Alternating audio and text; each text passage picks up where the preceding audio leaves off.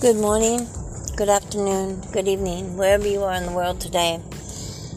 Today we are going to talk about a few physical and mental strategies to protect your energy as being an empath.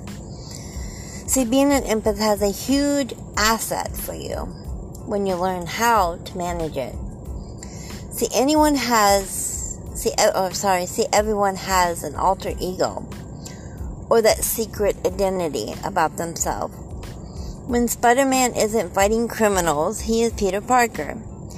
So why conceal their identity? Well, the better question is, what would happen if they didn't?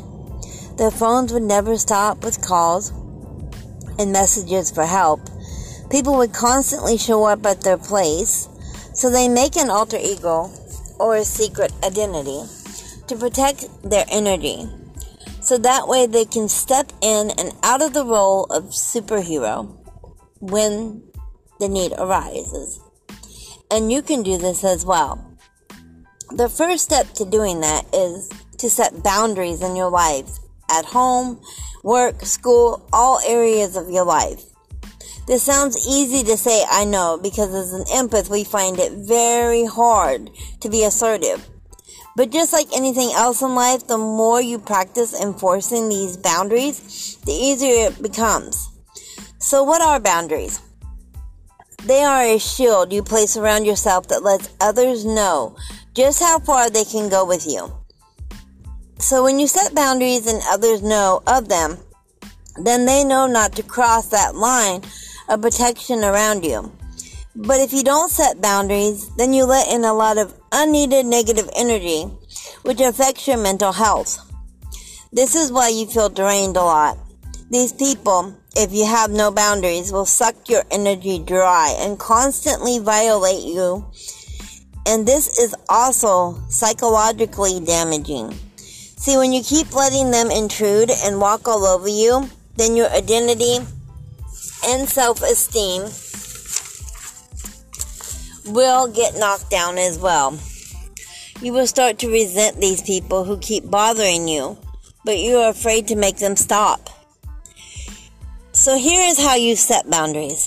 First, find out and determine who it is that is violating your personal and emotional space. Sit down and draw a line down the middle of a sheet of paper. And on one side, write the name of the person, and on the other side, write down how they have invaded your space. When setting boundaries, you don't need to call everyone and say, hey, these are my new rules now. Just wait till one of them violates them. Then say something to them. You always need to have a consequence to go with anyone who oversteps your boundaries. But you don't have to say what they are the first time they are crossed. See, most people will stop the first time and respect the space you need. But if they keep overstepping your boundaries a second time, then mention the consequences to them. If they do it again, you will have some people who have no respect for boundaries and will make up all kinds of excuses why they can break them. If this happens, just don't even listen to their explanations.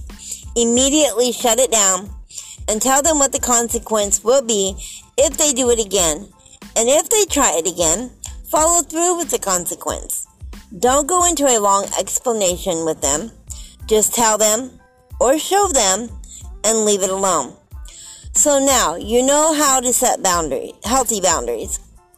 Next week I will discuss the next step, which is building your own safe haven.